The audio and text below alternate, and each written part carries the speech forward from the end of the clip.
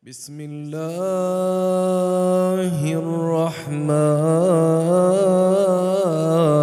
الرحيم. إن الله وملائكته يصلون على النبي يا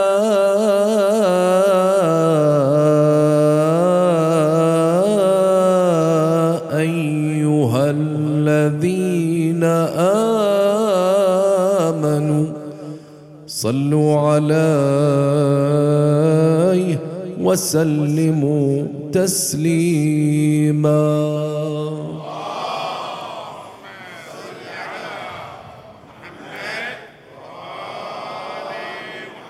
هم النور،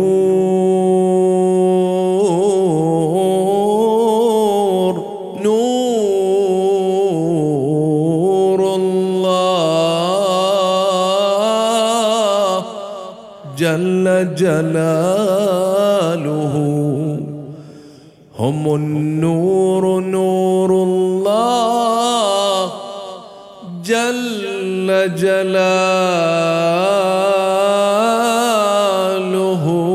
هم التين والزيتون والشفع والوتر. مهابط وحي الله، خزان علمه، ميامين في أبياتهم نزل الذكر. اللهم صل على محمد، اللهم صل على محمد. وأسماؤهم مكتوبة فوق عرشه ومكنونة من قبل أن يخلق الذر.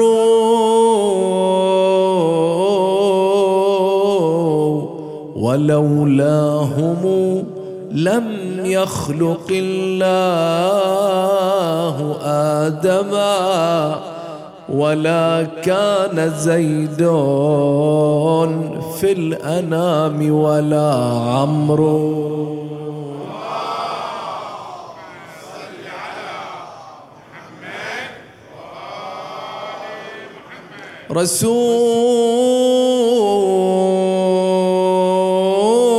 رسول الطف هذه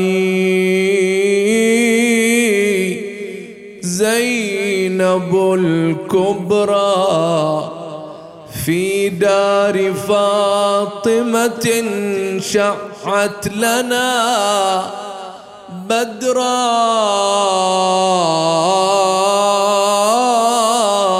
علي قبلها بالطف قال لها أهلا وسهلا أنت زهرائي الصغرى.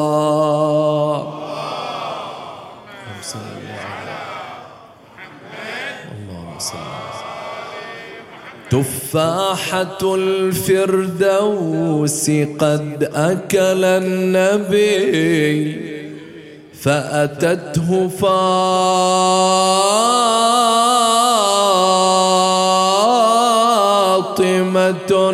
بأزهر كوكبي. ما أطعم الرحمن حيدرة الأبي حتى أتانا بالشعاع الزينبي. صل على محمد. لا ينبغي ملك الحجاب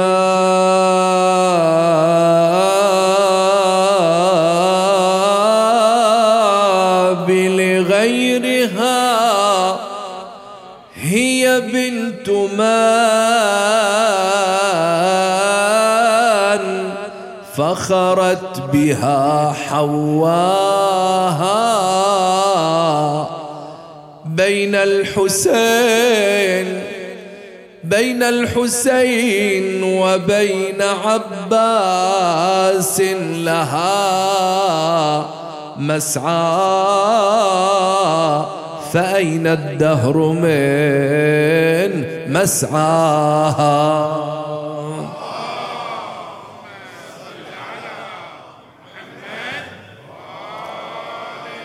حسبي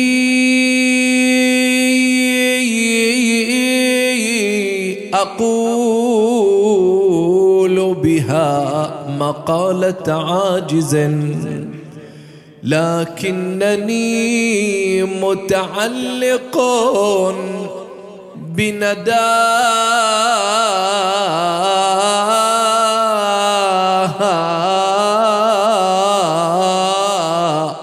الله أعظم، الله عظم في البرية زينبا،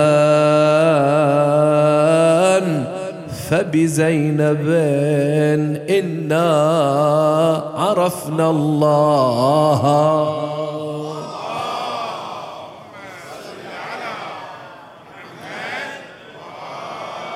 أدم الصلاة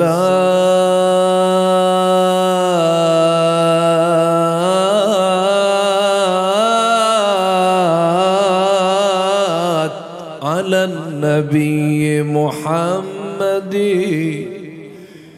فقبولها حتما بغير تردد. أعمالنا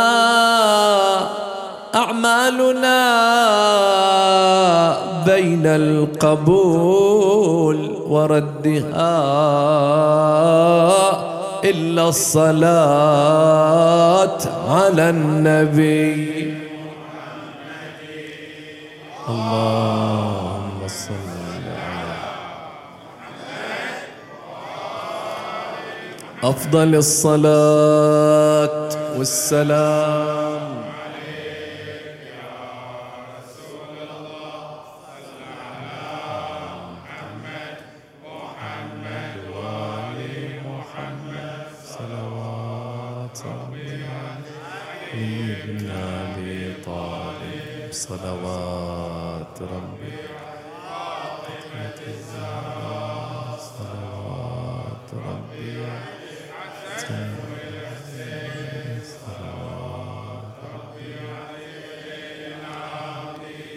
صلوات ربي همة المعصومين، صلوات ربي صاحب العصر والزمان، إلهي عجل فرجه، صاحب العصر والزمان، إلهي عجل. قال سيدنا ومولانا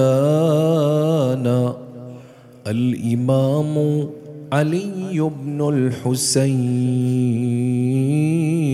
عليه السلام في عمته زينب: يا عمه أنت بحمد الله عالمة غير معلمة، وفهمة غير مفهمة. صدق عليه أفضل الصلاة والسلام.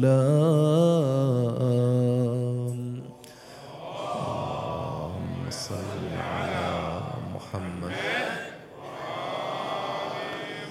أسمى وأعلى وأحر آيات التبريكات والتهاني نرفعها لمقام النبوة والعصمة والطهارة، ولا سيما لسيدنا ومولانا صاحب العصر والزمان عجل الله فرجه الشريف، ولجميع المؤمنين والمؤمنات أينما كانوا في ظل ذكرى ولادة عقيلة الطالبيين زينب عليها السلام. سائلين المولى تبارك وتعالى أن يتغشانا بألطاف هذه الذكرى وبركاتها، إنه على كل شيء قدير. صلوا على محمد وآل محمد.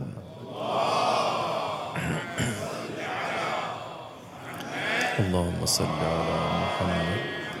المتأمل في كلام إمامنا زين العابدين عليه السلام الذي تفوه به في حق امرأة جليلة عظيمة إنها عمته زينب، إن دل على شيء إنما يدل على جلالة قدرها وعظمة منزلتها عند الله عز وجل.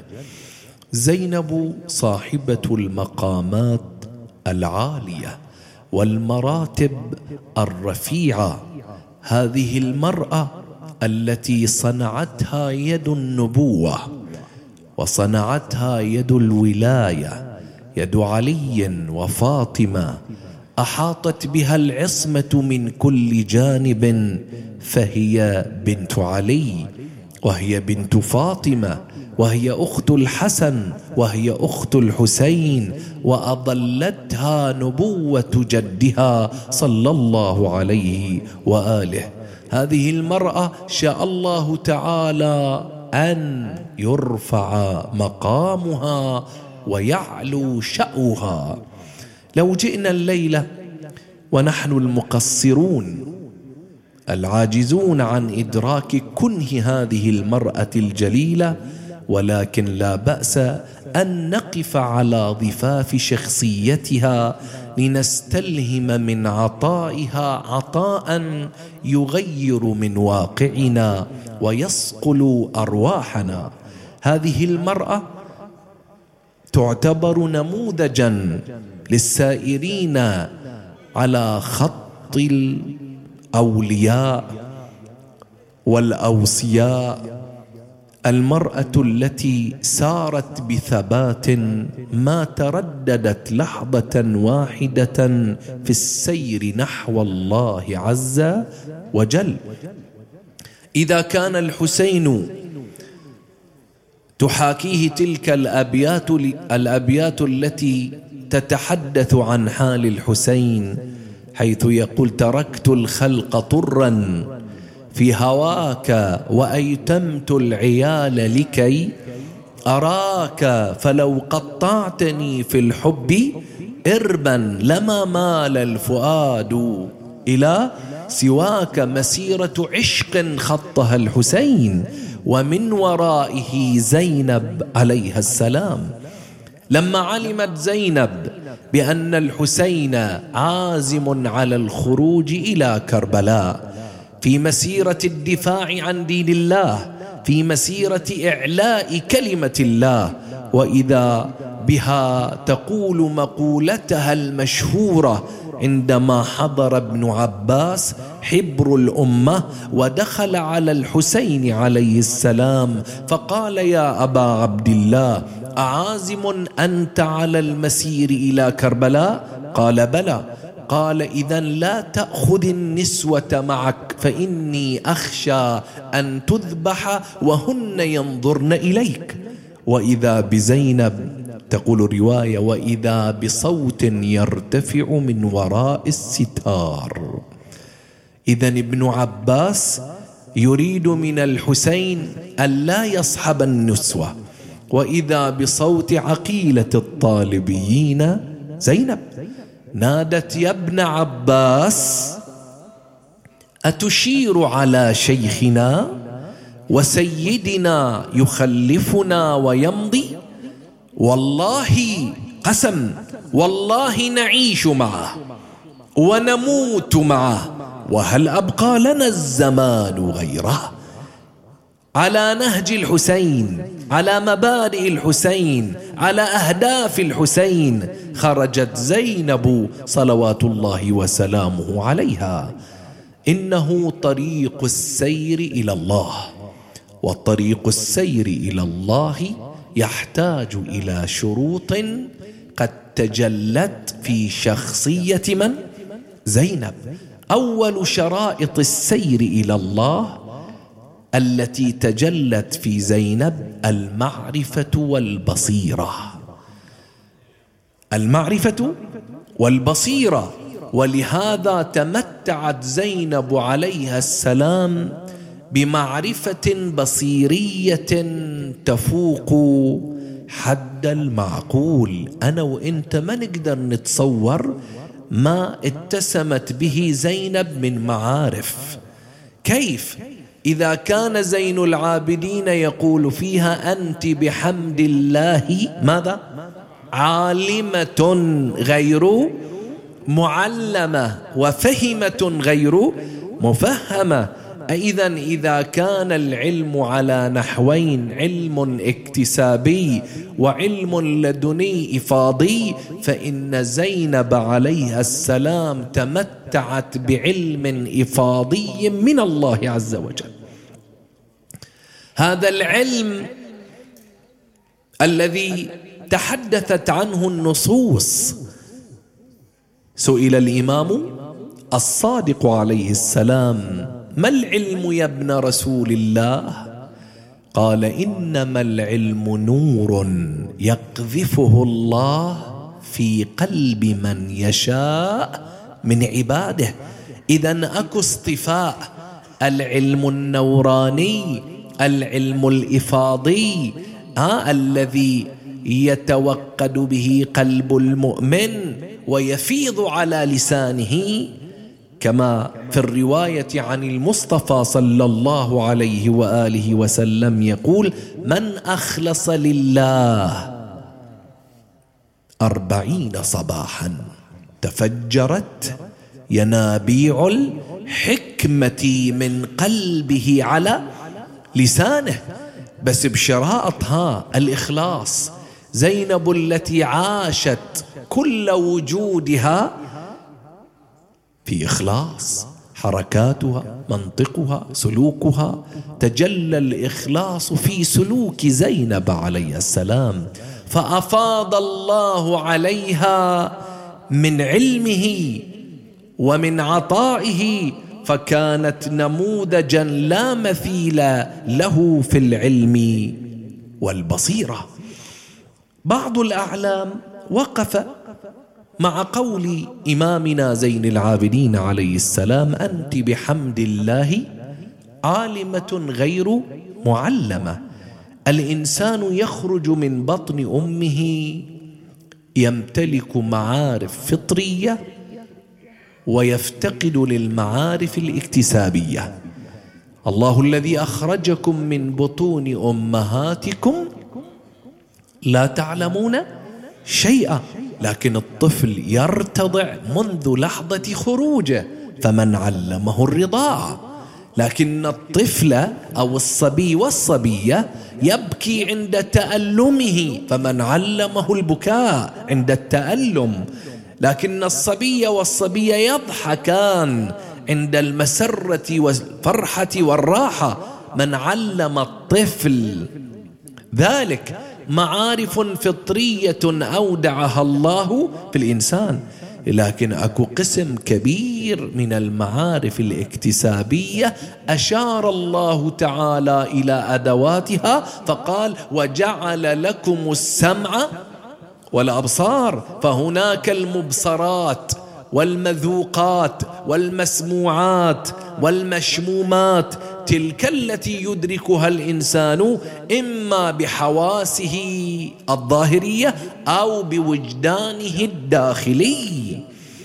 فالإنسان يدرك الكثير من الحقائق.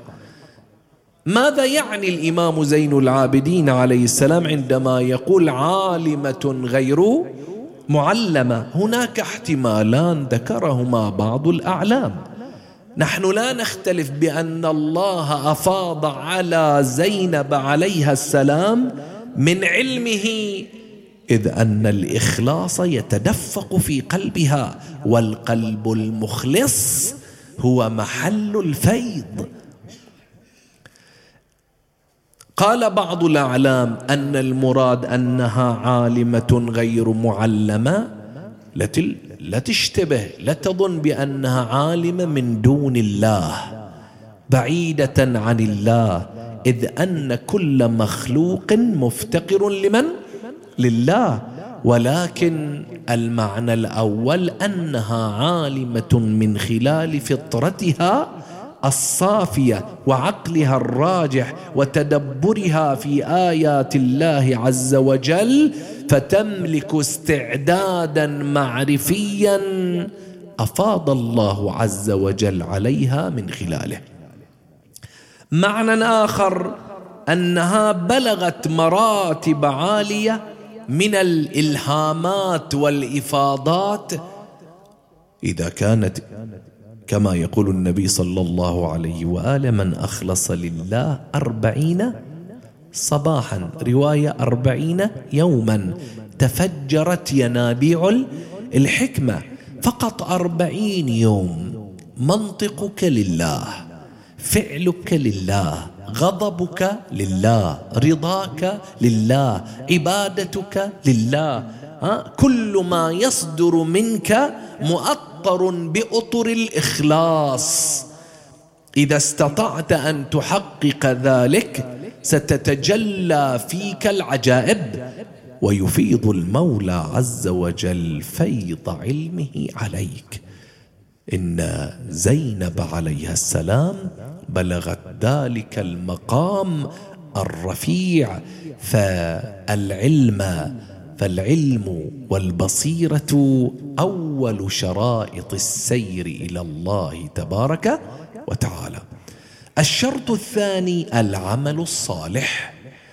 الإنسان يتأرجح بين مقامين: مقام الفوز ومقام الخسران.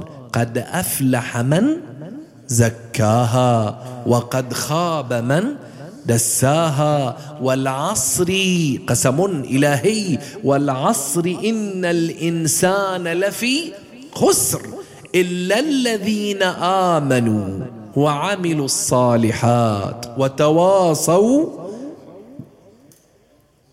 بالحق وتواصوا بالصبر وتواصوا بالحق وتواصوا بالصبر. لاحظ، الأصل أن من اجتنب الإيمان والمعرفة التي تقوم على أسس البصيرة والعقل فإنه في خسران. وأما من أراد الخروج من دائرة الخسران فيحتاج أولا إلى الإيمان. أي إيمان؟ الإيمان الفطري المعزز بالأدلة العقلية. الإنسان يحتاج إلى هذا الإيمان. إلا الذين آمنوا. مو إحنا نبدأ معرفتنا بالله في واقع العلاقة الاجتماعية في علاقاتنا بالتقليد. فأنا ابن مسلم فأوسم بالإسلام قبل ولادتي.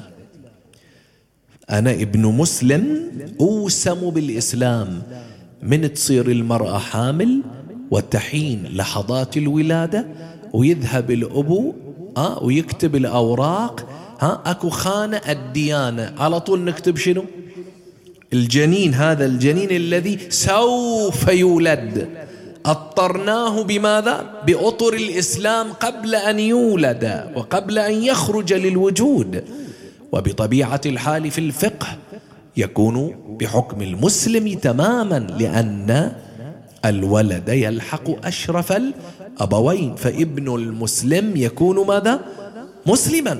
ولو كان أحد الأبوين نصرانيا مثلا وأحدهما الآخر مسلم ألحق بالمسلم ولا يلحق بالمسيحي، لأن الإسلام أشرف. ولهذا نحن نعطى صفة الإسلام قبل ولادتنا. لكن هاي المعرفة تحتاج إلى دراية وإلى علم وبصيرة.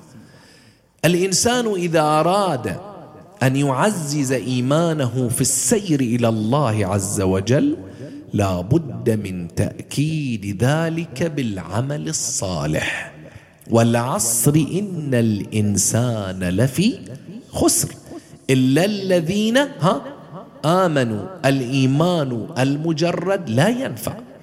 الاعتقاد المحض من دون عمل لا ينفع. ولهذا أردف الله الكلمة التالية بقوله إلا الذين آمنوا بعد وعملوا.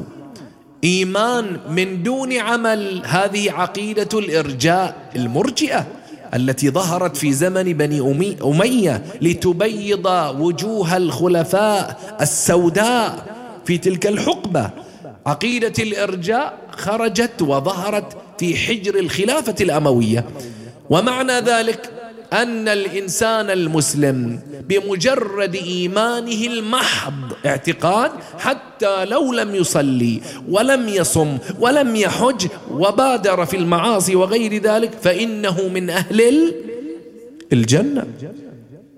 ادخل الجنة، يكفي لدخوله الجنة والنجاة فقط شنو؟ الإيمان المحض ومن دون عمل. هذه عقيدة باطلة. ولهذا هذا الفكر حذر منه الإمام الصادق عليه السلام عندما قال بادروا أولادكم بالحديث، يعني شدوا على عقائدهم قبل أن تسبقكم إليهم المرجئة. هذولين اللي يجي إليك إلى الشاب ويقول له أهم شيء تصير مسلم، وبعد ذلك أرخي العنان لشهواتك ولذاتك، فلو تركت الصلاة وتركت غير ذلك وفعلت المعاصي ما دمت مؤمنا فأنت من أهل الجنة. فيزيد الذي يشرب الخمور ويمارس المعاصي هو من أهل ماذا؟ من أهل الجنة.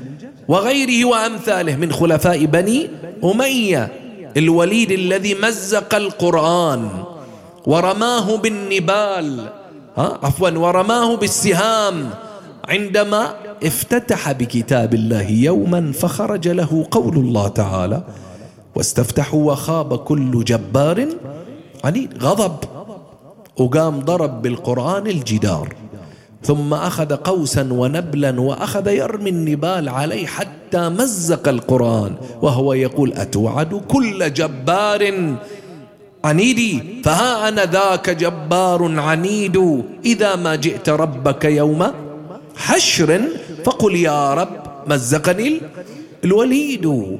هذا يدخل الجنة؟ نعم، على عقيدة الإرجاء من أهل الجنة. هؤلاء من أهل الجنة مهما فعلوا. ولهذا الأصل في أن الرقي لمراتب القرب من الله عز وجل يكون بالعمل، إلا الذين آمنوا بعد وعملوا. التمسك بالواجبات والطاعات. سيدتنا زينب عليها السلام كما اتسمت بالعلم الإفاضي بشهادة الإمام زين العابدين عليه السلام، عرفت بالجد في الطاعة والمثابرة في عبادة الله، مو بس في الفرائض بل في النوافل، إلى درجة أن الإمام الحسين عليه السلام عندما أراد النزول إلى الميدان قال لها أخي لا تنسيني من دعائك في صلاة الليل. يعرف أن أخته ممن تجلد نفسها في عبادة الله عز وجل، لأنها كانت كأبيها. يقول علي بن أبي طالب عليه السلام ما تركت صلاة الليل مذ سمعت رسول الله صلى الله عليه وآله يقول صلاة الليل نور. يقول هاي الكلمة قام له رجل قال حتى في ليلة الهرير في حرب صفين استمر القتال والنزال من العصر إلى الفجر إلى النهار التالي. الآن وصلاة الليل يؤتى بها ماذا؟ في الليل. قال له واحد حتى في ليلة الهرير، قال حتى في ليلة الهرير، يعني هو يقاتل وهو يصلي. زينب عليه السلام تقرأ في تاريخها لها علقة وطيدة بربها. تاريخ يقول أنها ما كانت تترك صلاة الليل الذي يحافظ على النوافل، فمحافظته على الفرائض أولى. ما يحتاج الكلام. ما كانت سيدتنا عليه السلام تترك صلاة الليل، وكانت تصلي على ظهر الناقة، وهي تؤخذ من كربلاء إلى الكوفة، ومن الكوفة إلى الشام. رآها إمامنا السجاد عليه السلام ليلة تصلي من جلوس، وقد أعياها التعب والجوع والضرب، فسألها عن ذلك فأخبرته بذلك. العدو كان يعطي رغيف خبز في اليوم والليلة لكل طفل، يعني يوم 24 ساعة برغيف واحد، رغيف واحد. فكانت تأخذ نصيبها وتدخره لمن؟ للأطفال، فأضعف بدنها، ولكن ما أقعدها عن عبادة الله تبارك وتعالى. ولهذا السير إلى الله عز وجل سفر مطيته قيام الليل. السفر إلى الله والسير إلى الله سفر، إليه مطية قيام الليل كما في الرواية. وكانت سيدتنا زينب عليه السلام من أولئك الذين ينطبق عليه قول الله تعالى: كانوا قليلا من الليل ما يهجعون وبالأسحار هم يستغفرون. الخاصية الثالثة للسير إلى الله، وقد توافرت في شخصية زينب، الصبر والثبات. لن يصل أحدنا لمراتب القرب من الله من دون صبر وثبات. ولهذا قال النبي صلى الله عليه وآله يقول: منزلة الصبر من الإيمان كمنزلة الرأس من الجسد. يعني الإيمان المجرد من دون صبر، من دون ثبات، إيمان ميت، جنازة، جثة هامدة. لأن سلوك الإنسان يحتاج إلى الصبر، صبر على الطاعة، وصبر عند المعصية، وصبر عند النوائب والمصائب. فالإنسان ما دام مكلفا، فلكي يمتثل أوامر الله لابد أن يكون من أهل الصبر في ذلك. الإنسان شرعت عليه وحضرت عليه مجموعة من المحظورات، يخشى أن يقع فيها، لا بد أن يكون نموذجا لقوله تعالى: إن الذين قالوا ربنا الله ثم استقاموا. مو بس إيمان ربنا الله آمنا به، طيب، وعلى مستوى السلوك نحتاج إلى ثبات، نحتاج إلى صبر، نحتاج إلى إرادة. تريد نماذج صبر، نماذج إرادة؟ تعال إلى سيدتنا زينب عليه السلام. مدرسة الصبر، مدرسة الثبات، مدرسة لا نظير لها. هذه المرأة التي نزلت عليها النوائب من كل صوب وجانب، ومع كل هذا تتوقد صبرا، بل كانت تتوقد رضا. روحها كروح الحسين، الحسين الذي يقول: اللهم إن كان هذا يرضيك فخذ حتى ترضى. حسين الذي كان يقول: وخر لي مصرع أنا لاقيه، كأني بأوصالي تقطعها عسلان الفلوات، بين نواويس وكربلاء فيملأن مني أكراشا جوفا وأجربة سغبا. بعدين شي يقول: لا محيص عن يوم خط بالقلم.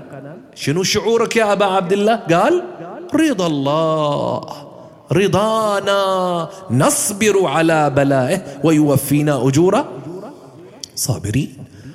نتعلم الصبر. الدنيا يا أحبائي تحيط بنا من كل صوب وجانب، بفتنها، بإغوائها، بمصائبها بإغرائها، والمؤمن مطالب بالثبات والصبر. من منا لم يتعرض لنوع من النوائب والمحن؟ كل إنسان معرض، خلاصه من ذلك بالصبر، والصبر لجوء العبد الفقير إلى الرب الغني القوي. يا أيها الناس أنتم الفقراء إلى الله، أنا فقير عند مرضي فألوذ بالطبيب، والفقير يلوذ بالغني، والمريض يلوذ بالطبيب وهو الله. ولهذا أنت لما تقرأ دعاء أبي حمزة الثمالي بعض المقاطع: سيدي أنا الصغير الذي، صغير يعني فقير على أساس يربو، من اللي يربي؟ الذي ربيته. وأنا الجاهل الذي أريد أرجع علمته. وأنا الضال الذي هديته. وأنا الجائع الذي أشبعته، إلى آخر المقاطع، كلها فقر يتجلى فينا ما أحوجنا لله تبارك وتعالى. ولهذا حقيقة الصبر أن يصبر المؤمن على بلاء الله عز وجل. سيدتنا الزهراء، سيدتنا زينب عليها السلام، التي تعلمت من أمها الزهراء، شبت كبرت في رحاب مدرسة فاطمة عليهم أفضل الصلاة والسلام. هي المدرسة المعصومة اللي تجلى الصبر فيها، صبر على الطاعة والحفاظ على الواجبات والتكاليف، صبر عند المعاصي، صبر عند النوائب. وبمجرد أن يذكر اسم زينب مباشرة تأتي نوائب كربلاء، أليس كذلك؟ احنا الليلة ليلة فرح في ذكرى ولادتها، لكن هي زينب عليها السلام. إذا ذكرت زينب ذكرت مصائب كربلاء، ذكرت المحن. لكن لا ينبغي أن ينحصر حديثنا في البعد المأساوي لزينب عليه السلام. زينب العالمة، زينب العابدة، زينب مفسرة القرآن، زينب معلمة الأحكام، زينب المحدثة التي روى عنها الكثير من الرواة، زينب مجد آل بيت محمد صلوات الله وسلامه عليهم. ولهذا لما ولدت عليها السلام عم في البيت العلوي فرحة لا نظير لها. هذا البيت الذي شاء الله عز وجل أن يثلج قلب النبي صلى الله عليه وآله بولادة ابنة بنته زينب، حيث كان البيت الذي يظل أهل العصمة النبي من جانب، وعلي من جانب، وفاطمة من جانب، والحسن والحسين أقطاب العصمة في ذلك البيت الذي رفعه الله. وإذا في هذا البيت تولد من؟ زينب عليها السلام. فما حال هذه المرأة الجليلة التي عاشت عطاء تجلى فيها العطاء في جميع أبعادها؟ هذه المرأة الجليلة ولادتها ذكر سعادة وبهجة على قلوب آل بيت محمد وعلى قلوب شيعتهم. فلا يملك المؤمن الليلة إلا أن يشاطر وأن يشارك النبي وأهل البيت في فرحتهم، فيعلن سعادته وبهجته بذكر الصلاة على محمد وآل محمد.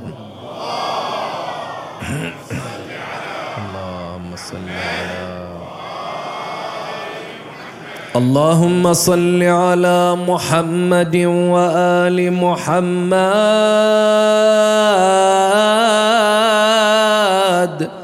اللهم صل على محمد وآل محمد. يا سامعي النظام صلوا على البدر التمام محمد.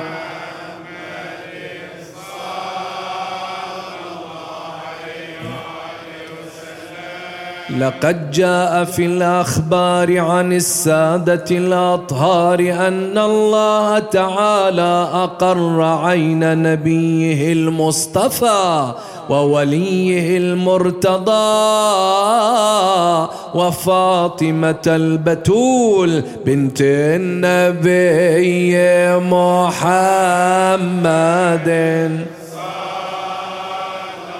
صلى الله عليه وسلم. وفي اليوم الخامس من شهر جمادى الأولى ولدت عقيلة الطالبين زينب، وهي المولود الثالث لعلي وفاطمة بعد الحسن والحسين صبطي النبي محمد.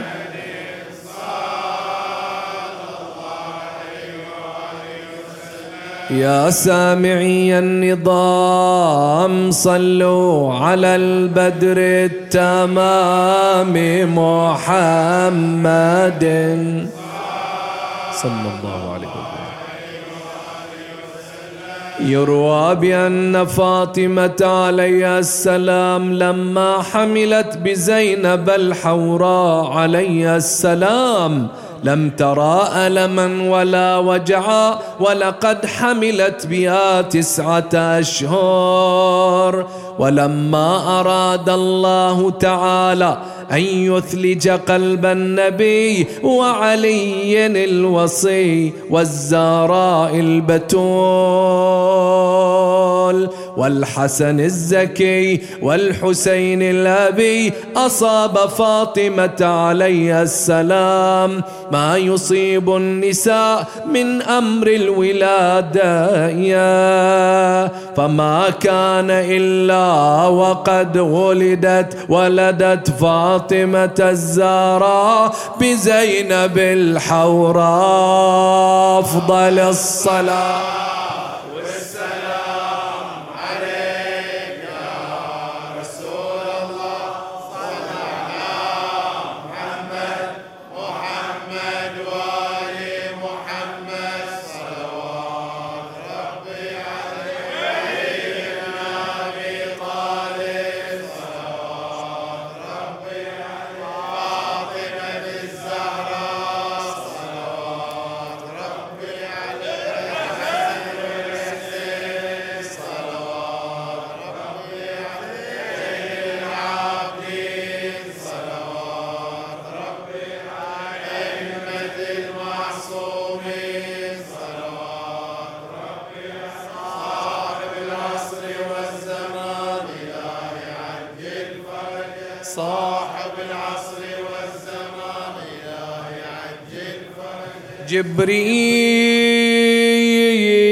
جبريل من عرش المعالي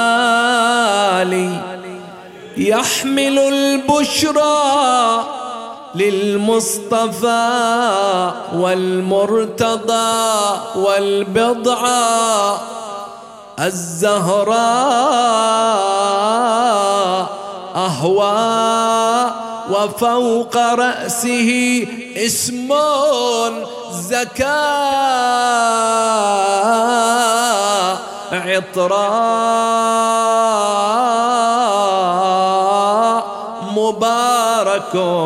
مبارك ذي زينب الكبرى.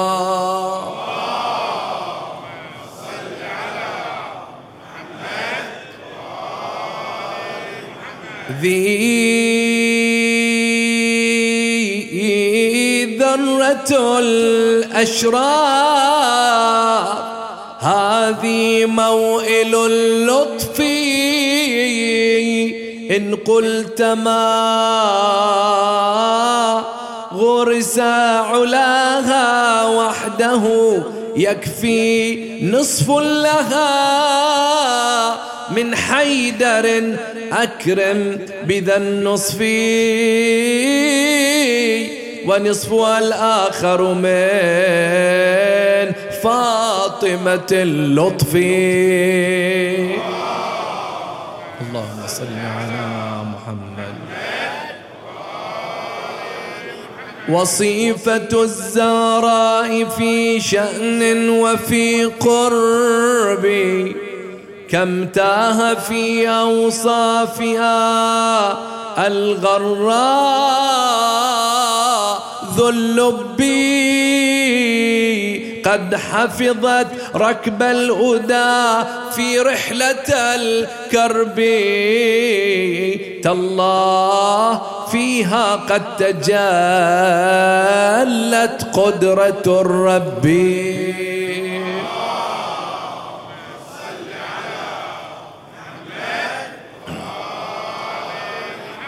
اقصد إلى الشام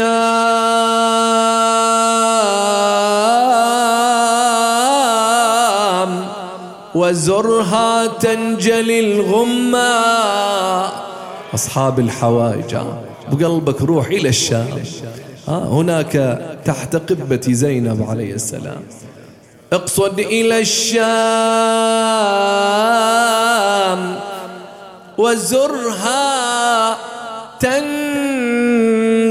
الغماء، فإن هذا مرقد النعماء والرحماء. واسجد على أعتابها واطبع بها لثما، فدون شك صاحب العصر أتى العماء. اللهم صل على محمد. وباها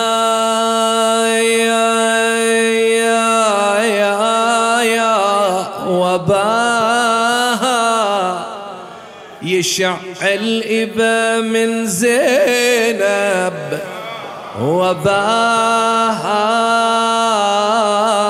وباسمها الفخر يتفاخر، وباها أمها فاطم الزهراء، وباها علي وجدها النبي خير البرية.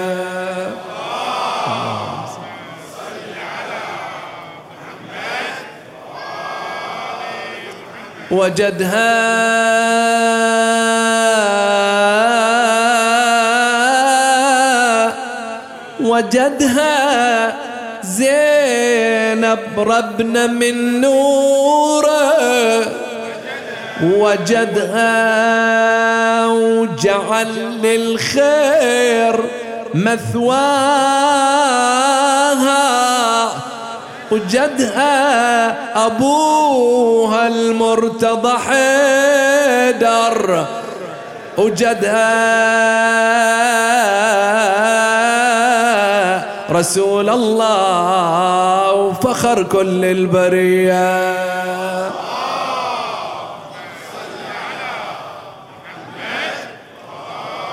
يا آل بيت رسول الله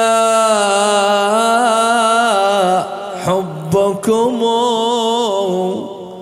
فرض من الله، في القرآن أنزله كفاكم من عظيم الشأن أنكم من لم يصلي عليكم لا صلاة.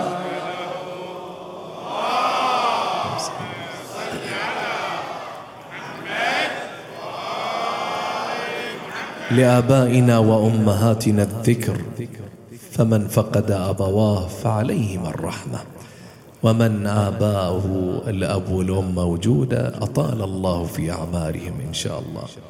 لا عذب الله أمي، لا عذب الله أمي، إنها شربت. لا عذب الله أمي إنها شربت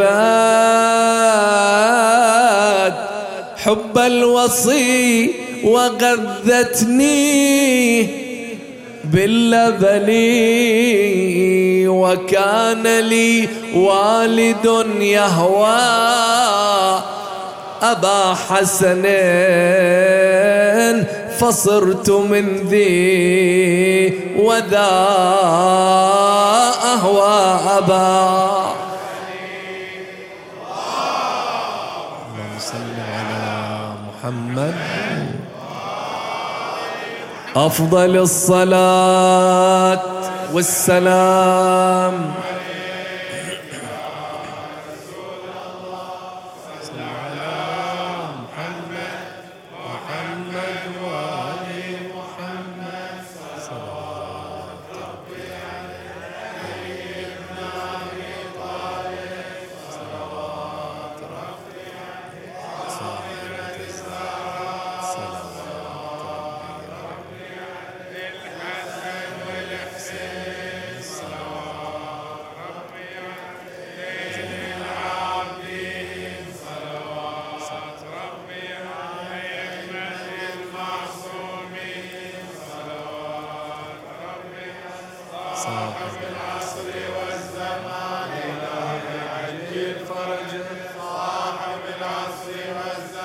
إلهي عجل إلهي عجل. اللهم صل على محمد وآل محمد. اللهم تقبل منا اليسير واعف عنا الكثير. لا تدع لنا في مقامنا هذا ذنبا إلا غفرته، ولا عيبا إلا سترته، ولا هما إلا كشفته، ولا أسيرا إلا خلصته، ولا غريبا إلا أرجعته، ولا مريضا إلا شفيته وعافيته، لا سيما مرضى الحاضرين والحاضرات من أوصانا بالدعاء. اللهم اشفهم بشفائك وداوهم بدوائك، وعافهم من بلائك، وقر أعين أهلهم بشفائهم يا كريم. اللهم عجل لوليك الفرج والنصر والعافية، وفرج عنا به يا الله فرجا عاجلا قريبا كلمح البصر أو هو أقرب من ذلك يا كريم. اللهم انصر الإسلام والمسلمين، واخذل الصهاينة والأمريكان والمجرمين. اللهم اجعل كلمتك العليا وكلمة الذين كفروا هي السفلى. اللهم انصر إخواننا في فلسطين، اللهم احفظهم بحفظك وأيدهم بنصرك، إنك على كل شيء قدير. والحمد لله رب العالمين. والفاتحة لموتانا وموت الحاضرين والمستمعين ومن مات على الإيمان، ولا سيما الشهداء الأبرار والعلماء الأخيار. نهدي للجميع ثواب سورة الفاتحة مع الصلاة على محمد وآل محمد.